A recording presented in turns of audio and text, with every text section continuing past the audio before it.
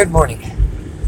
My normal apology that I am not out walking, that I'm just driving, is tempered a little bit by the fact that I am driving to actually go on a walk. It's one of my favorite ways of relating to people, and so set up an appointment to go hike with a friend, and it kind of grew. So I don't know if I'll give you an update on how it went, but I'm excited.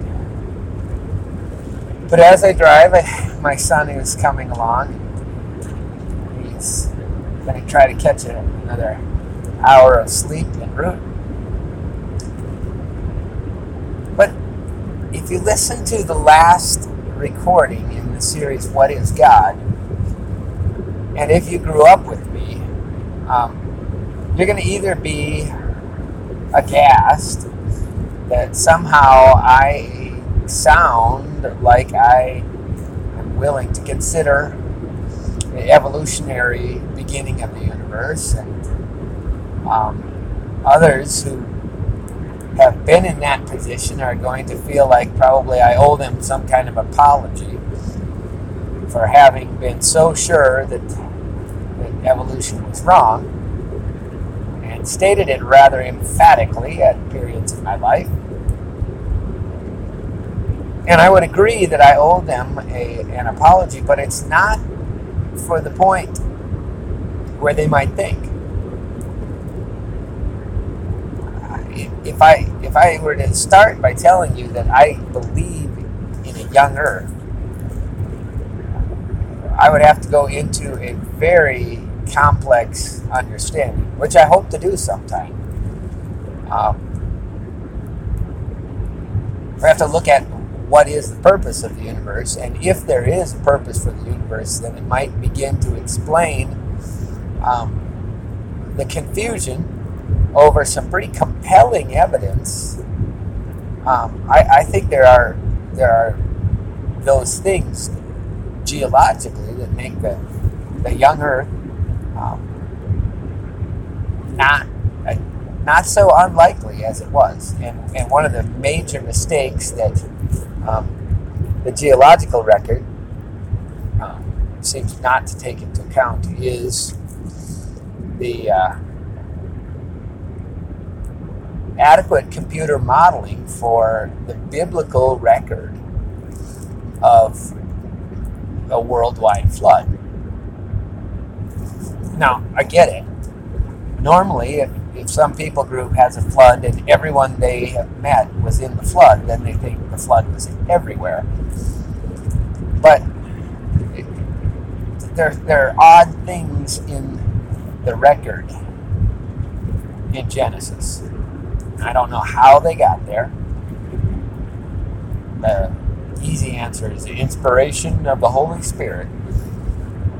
That would take another whole series of analysis.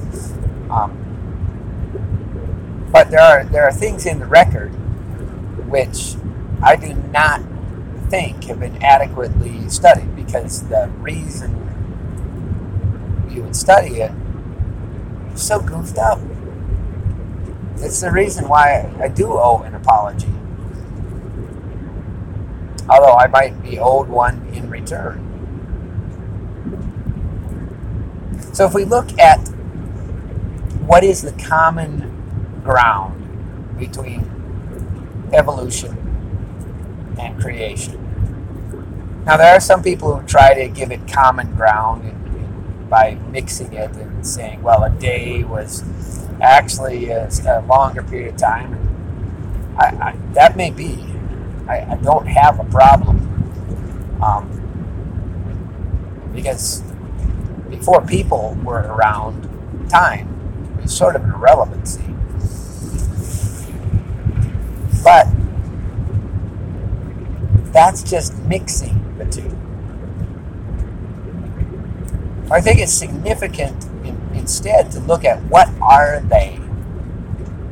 Okay, creation and evolution, I would submit, are tools of interpreting the source of the universe. And I would think that no matter how dramatically people might disagree about which is the best tool, I think they could both agree that that is what they are. That they are answers to the question, where did we come from? They are perspectives from which we can satisfy this odd question that seems pretty widespread among humans. It says, where did I come from? And it's part of a bigger question that seems, I think, unique to humans. It says, why are we here? Now that in itself is an interesting input in the question of evolution. Because if someone were to claim that we had evolved, it would be hard to account for such a universal aspect of our psyche. Why do we care where we came from? It doesn't appear. I haven't done a ton of research. Okay, I haven't done any research on it. The thought just occurred to me. But I have never heard of any research that suggests other primates wonder where they came from and why they're here. And yet a large portion of, let's call it human culture, if we were to compare human culture to primate culture or lobster culture or chicken culture, a whole lot of human culture seems to pretty profoundly reflect questions about why are we here, and as an adjunct to that, where did we come from? And so it illustrates these questions that pop up in the face of a evolutionary perspective, or pop up in the face of a creation perspective. But if we can agree that they are both tools of interpretation, then we can discuss their merits as tools of interpretation. And what would those merits be? Well, one of the things that would pop up if we were discussing them as tools of interpretation is we would see that they may be highly related to temperament. I don't know. I not specifically to the big 5 personality traits, but maybe more so than we realize. It's hard to divide 5 up and the combinations of those 5 into 2. But I will tell you that there's a difference in, there's just a personality difference in what seems possible. And obviously, my assessment probably isn't honest because I was programmed to believe in creation. And so it was much easier for me from the beginning. Although I'll tell you, the biggest challenge to that was when I wrote a book.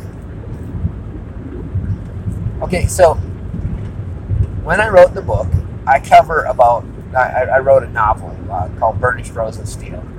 Still, maybe the arrogant thing to say, it's my most favorite book. I love it. But anyways, when I wrote Burnished Rose of Steel,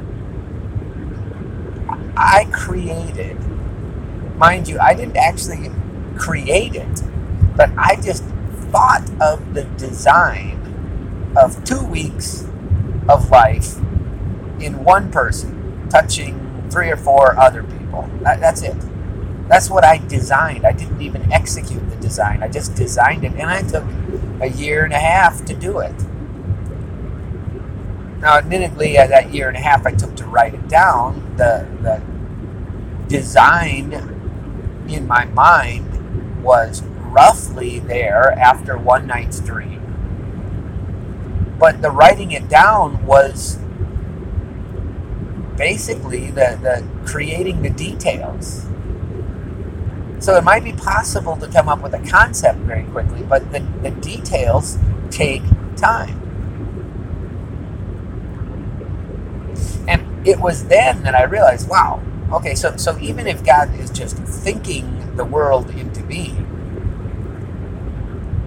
that's an incredible number of thoughts. It's a mind-boggling number of thoughts.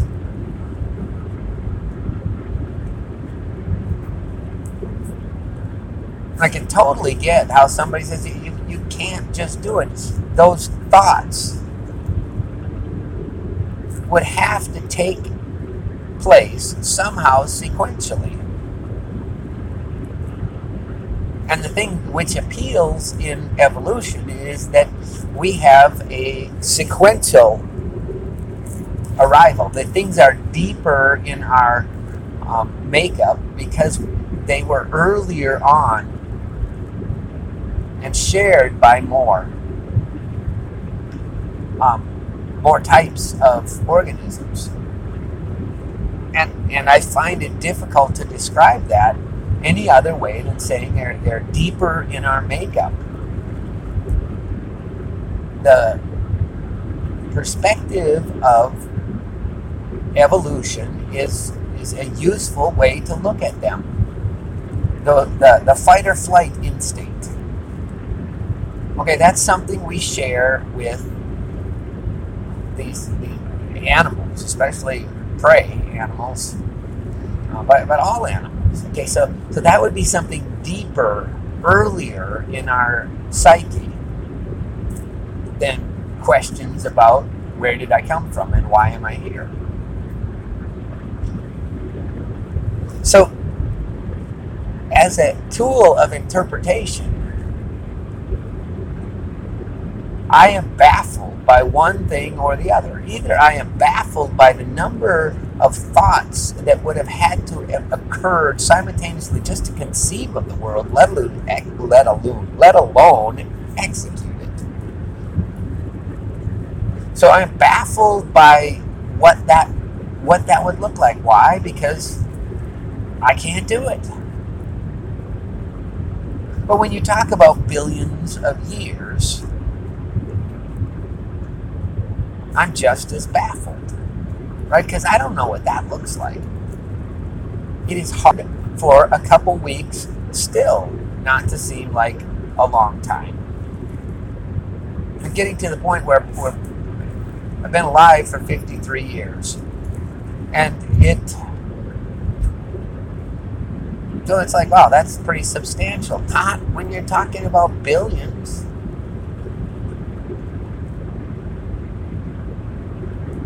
We see it all over the place.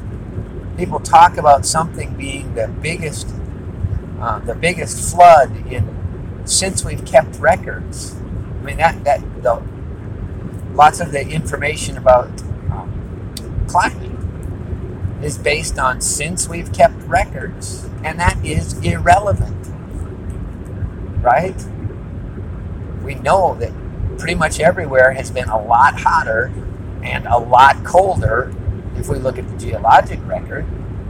And we're going to say that keeping records for 100 years is somehow statistically significant. So, our perspective of time will boggle our minds. So let's shrink it down. Let's call it a week. Well, then the number of thoughts that would have to be thought in that week will boggle your mind. The number of actions that would have to be taken. So my point is that the reason why someone may gravitate to one or the other of these tools of interpretation may have a lot to do with which areas of their personality are active.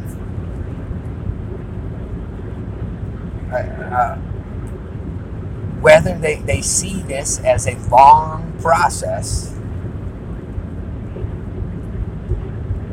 with tiny changes, comprehensible changes being made once every so many thousands or hundreds of thousands of years, or whether they see this as a short process with many things happening, all that needed to happen, happening to get done just in time for the arrival of our species. Because, frankly, the rest isn't that relative. If we have a burning question about where did I come from and why am I here? I mean, if you can't get a handle on that question, why are you going to then ask all of the other organisms, well, where did they come from and why are they here? So what I'm submitting is that your tool of interpretation fits you and the way you process things. But I guarantee, I will say that it boggles everybody's mind. And what do you do when your mind is blown? You simplify. You say the words, but you don't think the thought.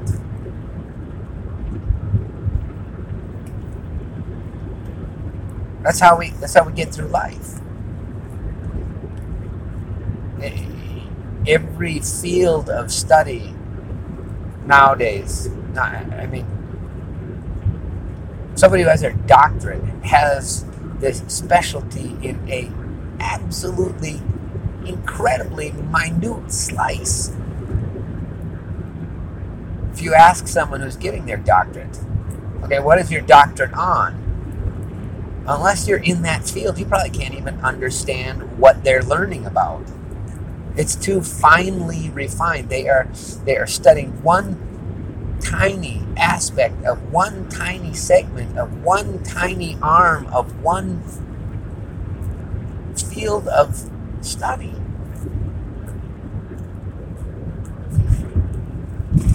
So what do? We simplify it. Our minds are optimized to do that. Okay, so what I'm saying is that billions of years is not that much of a different concept than the concept of God.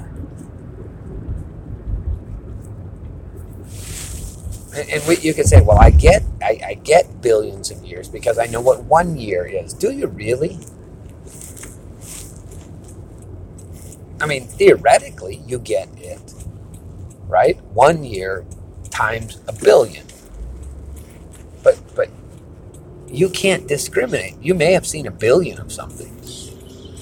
You may regularly look at a billion molecules.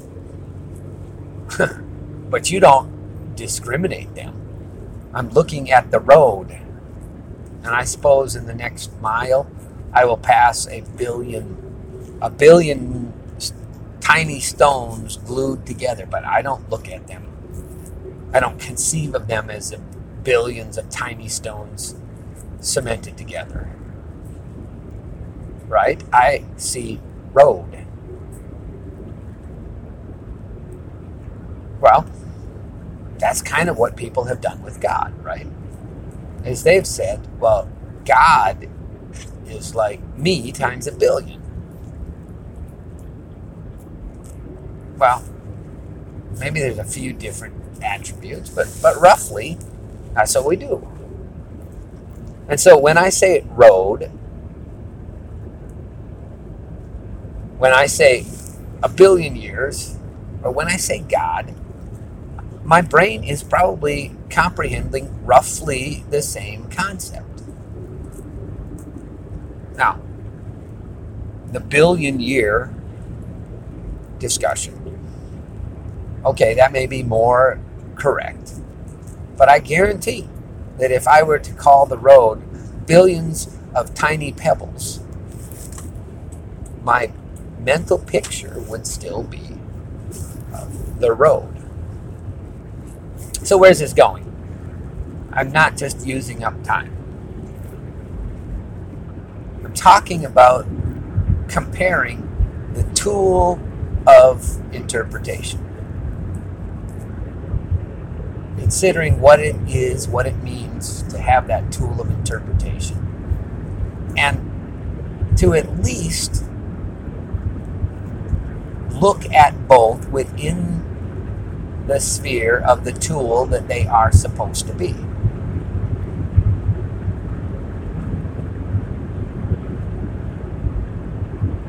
And I am willing, and I think on one hand it's significant, on the other it's I mean, I suppose when I was an ardent arguer against evolution that I would not have conceded that point because I would have been sure that it was a trick question. But what we have are two things that are opposing ideas or opposing perceptions, but they fit into that category. The question that I have that I want to look at and pick apart a little bit is what happens when you take them out of that application. Because I think that's what we're looking at in the world around us, in the philosophical discussion. And it's the point at which I do owe some apologies. So we're going to talk about that next. What happens when we try to use the tool of interpretation as some other kind of tool? Catch up with you in a minute. Hope you have a great day.